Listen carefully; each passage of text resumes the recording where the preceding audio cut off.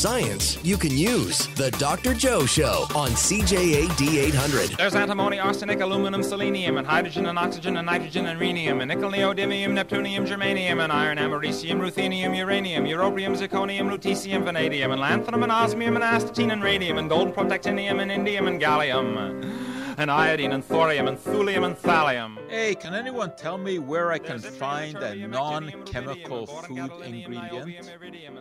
I asked because I saw a newspaper article that talked about hydrolyzed vegetable protein, which is a common flavoring agent, and it began like this. It sounds more like a chemical than a food ingredient. Well, if a food ingredient isn't a chemical, pray tell me, what on earth is it? Of course it's a chemical. Everything in the world is made up of chemicals, which are nothing other than the building blocks of all matter. The oxygen we breathe, the water we drink, the sugar we eat, all chemicals, as are the medications we swallow, the cosmetics we apply, and the pesticides that we spray. But somehow, chemical has become a dirty word, synonymous with toxin, and chemical-free is now a popular, albeit ridiculous, advertising slogan. Chemicals are not good or bad. They're not dangerous or safe. They don't make decisions. We do. And those decisions should be based on science, not on emotion. A chemical's properties are determined by its molecular composition and structure, not by its ancestry. Whether a molecule was made by nature in a plant or by a chemist in a lab is irrelevant. It is what that research has revealed about its properties that matters. Because there are some 130 million known chemicals, naming them becomes complicated because they have to have unique names. And these names may seem terrifying to the uninitiated. For example, the food babe, self-appointed nutritional guru with a large following. She tells us that if you can't pronounce it, you should not be eating it. You know what? The number of syllables in a chemical's name has no more to do with its properties than whether it comes from a natural or a synthetic origin. Obviously, when dealing with millions of known compounds, each requires a unique name. Complex terminology must enter the picture. Now, chemists, of course, are thankful for the systematic nomenclature.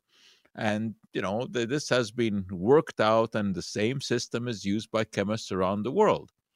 But as far as the public goes, complex chemical names are frightening, and they tend to conjure up images of doom. Some marketers attempt to capitalize on this fear by advertising chemical-free products. And so we have chemical-free cosmetics, cleaning agents, and believe it or not, books about chemical-free kids. The message is that chemical-free means safer, healthier, greener. Given that it is a nonsensical term, what are these products all about? Well, mostly chemical-free refers to being free of synthetic chemicals. This, of course, insinuates that synthetic chemicals are more problematic than natural ones, an inference that is not valid. Take, for example, the case of chemical-free sunblocks. These are often based on titanium dioxide, a naturally occurring mineral. It reflects sunlight. And, it used to be when you saw the lifeguards with the white noses, that was because it was covered with either titanium dioxide or zinc dioxide. Today, these formulations are better, and you don't have this appalling whiteness. But anyway, these chemicals, because of course that's what they are, reflect sunlight. So what are they referring to in terms of these being chemical-free? Well, most sunscreens today contain substances that will absorb the ultraviolet light of the sun and essentially dissipate it as heat. But these things like oxybenzone are synthetic substances. They're made in the laboratory. whereas titanium dioxide is a mineral that can be mined. And this is how they make this distinction of that something that occurs in nature, like titanium dioxide, is in their strange thinking, is not a chemical. Well, of course it is. It's safe enough. I mean, I'm not trying to suggest that there's anything wrong with titanium dioxide, but to say that a product that contains this is chemical free is sheer nonsense. Mainstream food producers are also trying to capitalize on the anti-chemical fervor. McCain Foods, for example, once had a campaign to use only, quote, real ingredients in its pizzas. Well, what does that mean?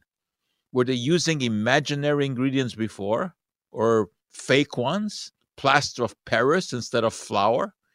Play-Doh instead of cheese? Here's what McCain said. It's all about the ingredients, and good food, frozen or not, starts with real ingredients. We know that when you look at an ingredient list, you want to see familiar ingredients, not ingredients you can't pronounce. You know why? It makes me want to scream some words that can be pronounced very easily. According to the ads, the company aimed to remove unfamiliar ingredients. Specifically mentioned were sodium stearolactylate and sodium ascorbate. Why remove these? There's absolutely no scientific reason. It's all a question of marketing. Both are approved food additives and have undergone rigorous testing. Sodium stearolactylate is an emulsifier used in baked goods like pizza dough. It disperses the fats in the dough, allowing less fat to be used while softening the dough's texture at the same time. Since it is made from lactic acid found in milk and stearic acid found in beef tallow, you could even call it natural.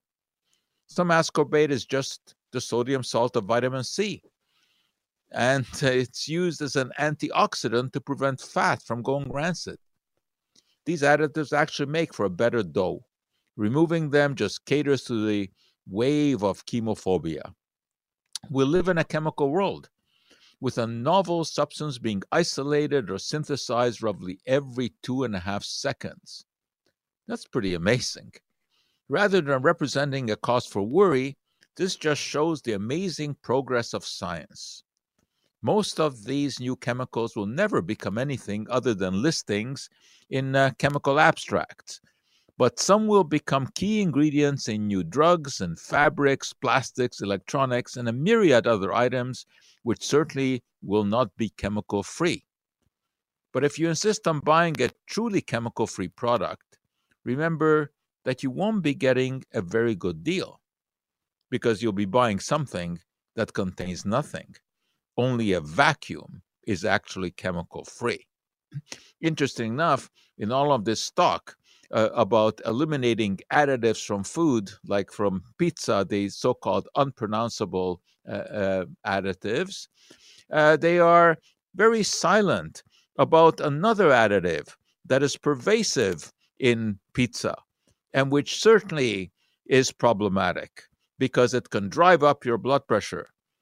Eat a slice of pizza, and who can eat only one? But one slice contains about 800 milligrams of sodium. 2 slices will put you over your daily limit.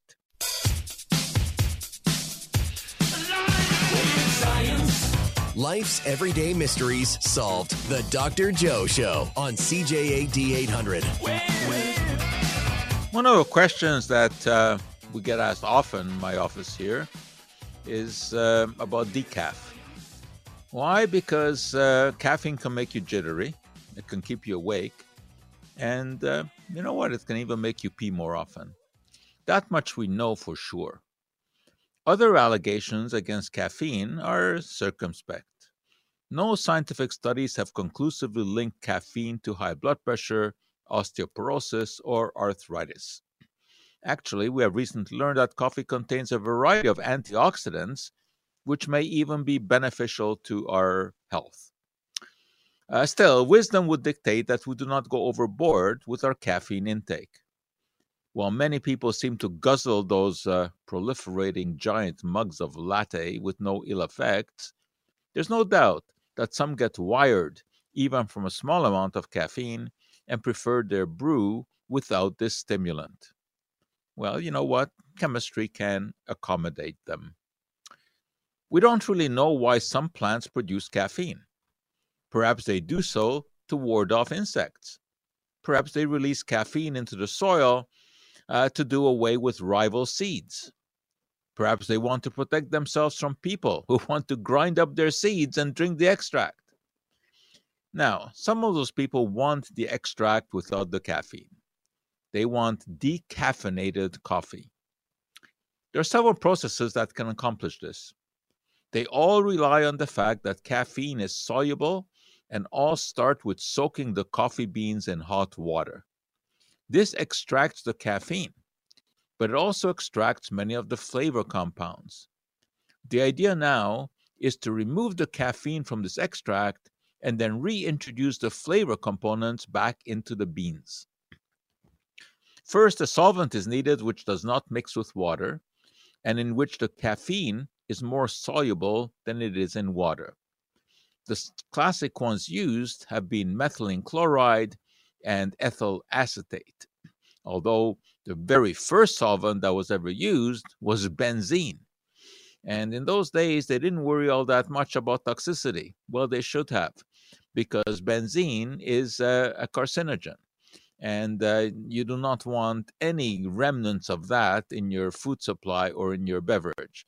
But that was phased out long ago in favor of methylene chloride. Well, methylene chloride is better than benzene, but it still has a skeleton in its closet. It's still pretty toxic. And then it was replaced by ethyl acetate, which is much better. Ethyl acetate actually occurs in many fruits and vegetables. And, so that they can actually label the decaffeination process as natural, because ethyl acetate does occur in fruits. However, of course, when it is used as a solvent, it is used in much, much higher doses than anything that is found in fruits. So basically, labeling the process natural as a crock, because ethyl acetate is not found naturally in the amounts used in the decaffeination process. In any case, the water extract is shaken with the solvent, which dissolves the caffeine, and since the solvent does not mix with the water, it can be readily separated. The beans are then re-soaked in the water to reabsorb the flavors. Of course, not all the flavor compounds are reabsorbed, so decaf will never taste exactly like regular coffee. Note that extracting solvent never comes into contact with the beans themselves, so any residue remaining would be really in trace amounts. Despite this, people have been concerned about the use of chemicals to decaffeinate their coffee, and processors have come up with other systems. Highly compressed carbon dioxide gas can be used to extract the caffeine from the beans. This is an efficient process, and of course, there's no residue to worry about, because any carbon dioxide that escapes just mixes with the air, which already contains carbon dioxide anyway. The Swiss water process is also heavily promoted and sometimes absurdly described as chemical-free. Green coffee beans are soaked in water, and the resulting green coffee bean extract is passed through an activated carbon filter that removes the caffeine. This is the same kind of activated carbon that you have in your Brita filters at home or your under the sink water filter, because activated carbon, which is just carbon that has been heated to high temperature in the absence of oxygen, is very good at adsorbing substances. It attracts them to its surface because the surface is speckled with little holes so that it has a very large surface area. The problem is that the extract also contains hundreds of other compounds that are critical to coffee flavor, many of which would also be removed by the carbon filter. But there is a way around this. You preload the filter with chemicals that are unlike caffeine in molecular structure, but similar to other flavor and color compounds found in coffee. Sugar and formic acid are the chemicals used. So obviously the process isn't chemical-free. Since the activated carbon's adsorption sites for such chemicals are now occupied, the filter will not remove coffee components other than caffeine. The result is a green coffee bean extract that has the components of coffee except for caffeine. The next step is to soak fresh green coffee beans in this extract. Since the solution is now already saturated with coffee compounds other than caffeine, it will only extract the caffeine, leaving behind green coffee beans now devoid of caffeine. Roasting these yields decaffeinated coffee beans ready to be brewed.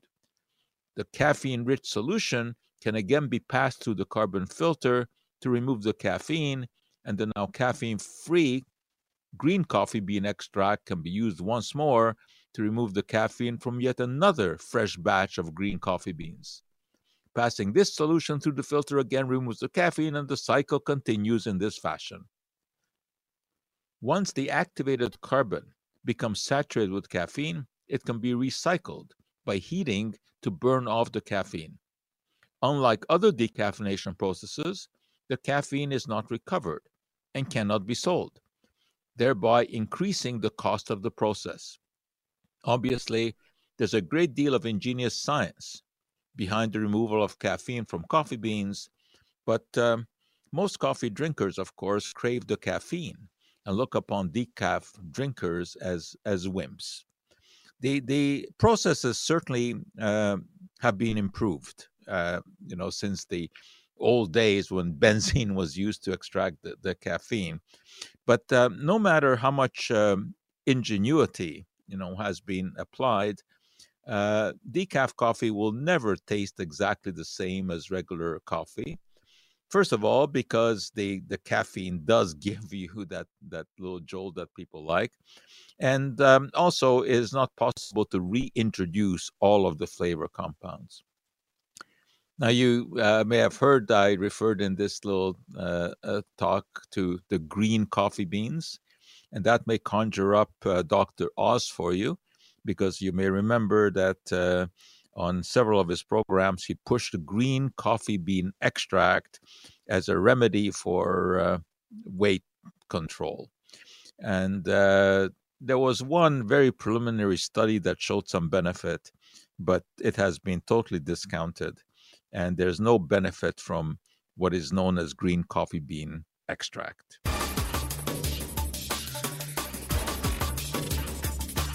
Science you can use. The Dr. Joe Show on CJAD 800. Hey, I want to tell you an interesting story about Epsom salt. In 1618, a farmer in England noticed that he could lead his cows to water, but he could not make them drink. He tasted the well water himself and realized right away that there was some wisdom to the cow's behavior. The water tasted terribly bitter. Something that tasted so awful must be good for something, he thought. Well, it turns out it was. The water made for a very nice, soothing, hot foot bath, and even had a healing effect on scratches and skin rashes. The most dramatic effect, however, came when the farmer drank a whole glass of the water. Let's just say that the result was a rather hasty trip to the outhouse. What was so special about this water? It didn't take the farmer long to figure it out. When he allowed the water to evaporate, he was left with copious amounts of a white, powdery residue. Epsom salt, he called it, and the name stuck. Why? Because, Epsom was the place where this well was located. And eventually, Epsom salts became a huge commercial success. Epsom salt is still used today for its ability to soothe inflammation by withdrawing water from muscles and tissues, and on occasion is still used as a laxative. Now, of course, we know that the active ingredient is magnesium sulfate. Our British farmer wasn't the first to notice the bitter taste of this substance. That distinct honor may well go to Moses. The Bible recounts how after leaving Egypt, the Israelites wandered around the desert with very little food and very little water. And then one day, much to their delight, they came upon a pond, the pond of Marah. Their happiness, however, was short lived because the water turned out to be so bitter that they could not drink it. Moses then turned to his research director and got good advice. As the Bible says, the Lord showed him a tree, and when he cast it into the waters were made sweet. What happened here? The main components of wood are cellulose and lignin. These compounds, when subjected to sun exposure, develop so-called ion exchange properties, meaning that they can absorb both magnesium and sulfate ions. In a sense, Moses ended up purifying the water and made it sweet to drink. Okay, but now let's get back to bathing in water with Epsom salts. Not only is it supposed to be relaxing and soothing, but it's also said to relieve pain and reduce inflammation. There are numerous products that boast these salts and their benefits, and these treatments are often given in spas. The concept of floating was created by the neuroscientist John C. Lilly and first became a thing in the 1970s. This meant that you would go pay some money and float in a pool or a large tub in which a lot of magnesium sulfate was dissolved. It dropped off the popularity scale in the 1990s, but occasionally resurfaces. And, these floating tanks appear and, they charge you money and, usually, last about a half an hour and, anywhere from $50 to $100 to float around there. The tanks vary in style and price. Classic style is box-like plastic model designed to be, sort of dark and silent. You're kind of enclosed in it. Costs about $6,000 to $15,000 if you want to buy one.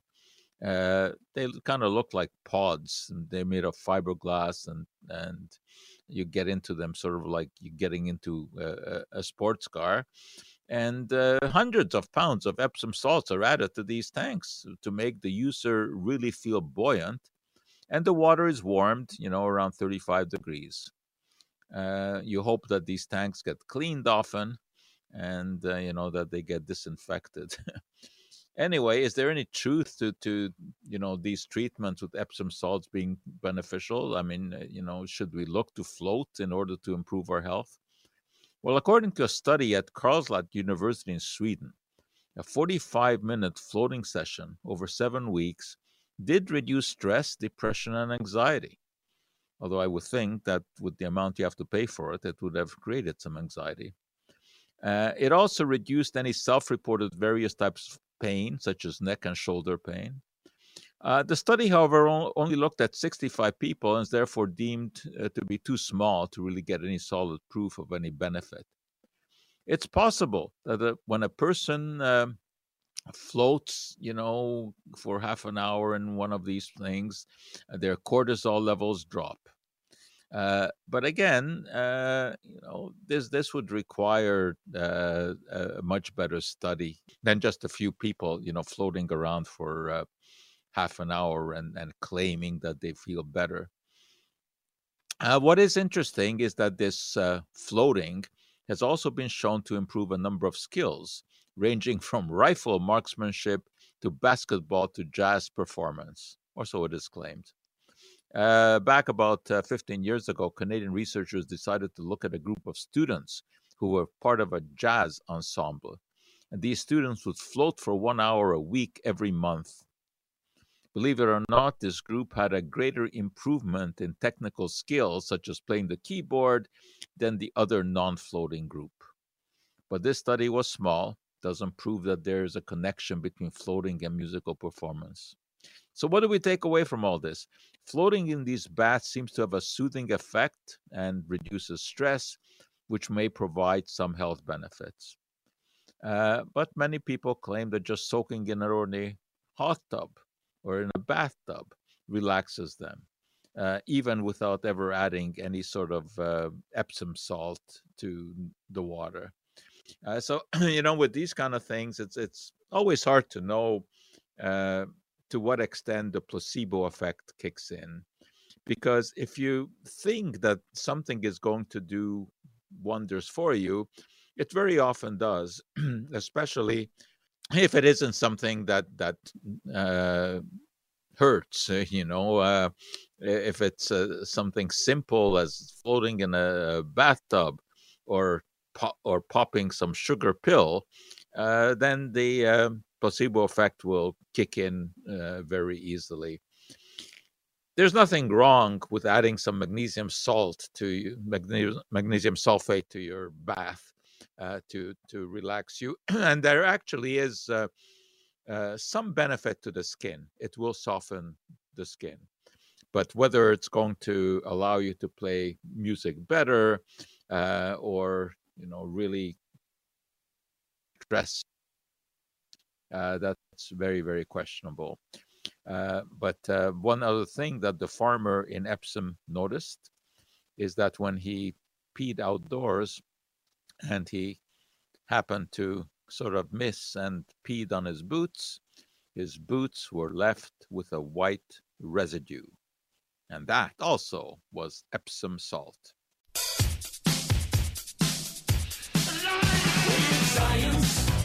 Your source when you need answers. The Dr. Joe Show on CJAD 800.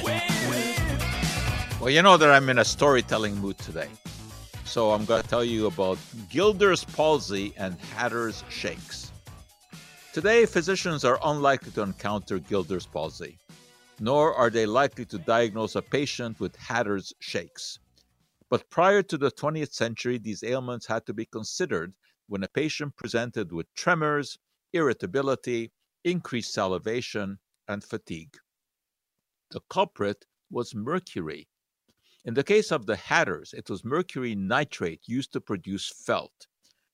Beaver and rabbit fur, the traditional materials for making felt, can be matted more easily when the pelts are first treated with mercury nitrate, a chemical that opens up the pine cone-like layers known as imbrications on the surface of individual hairs. When these are opened up, adjacent hairs can interlock more readily. Hatters invariably got the mercury nitrate on their hands, and since their hygiene was probably less than exemplary, they ended up ingesting some of the toxin.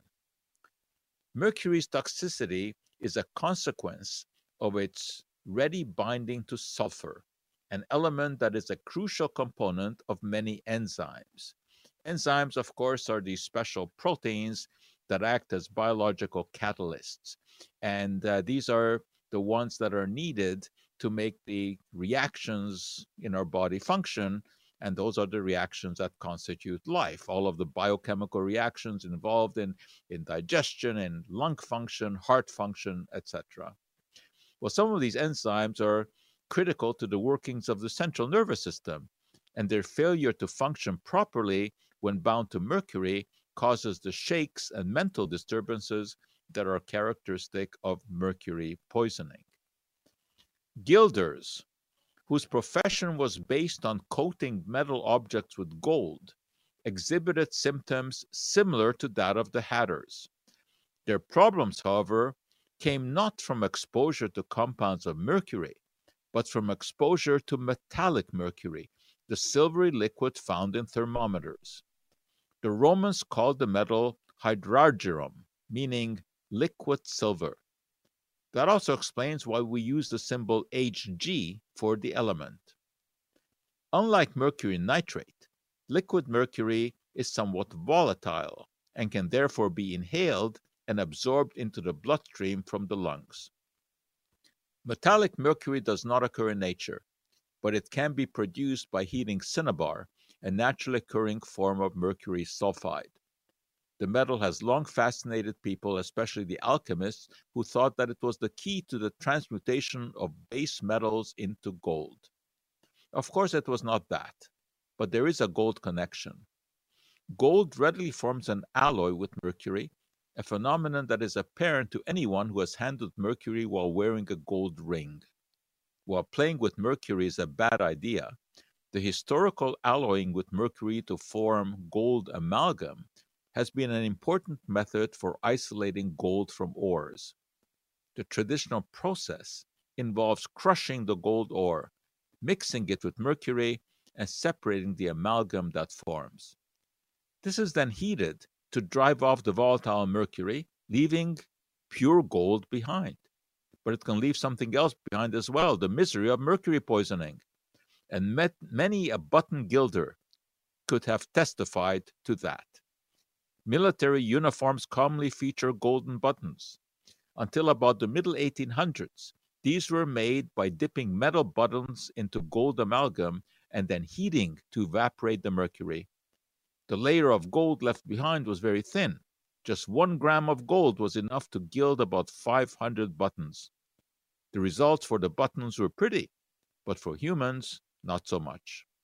On occasion, even construction workers had to deal with gilder's palsy.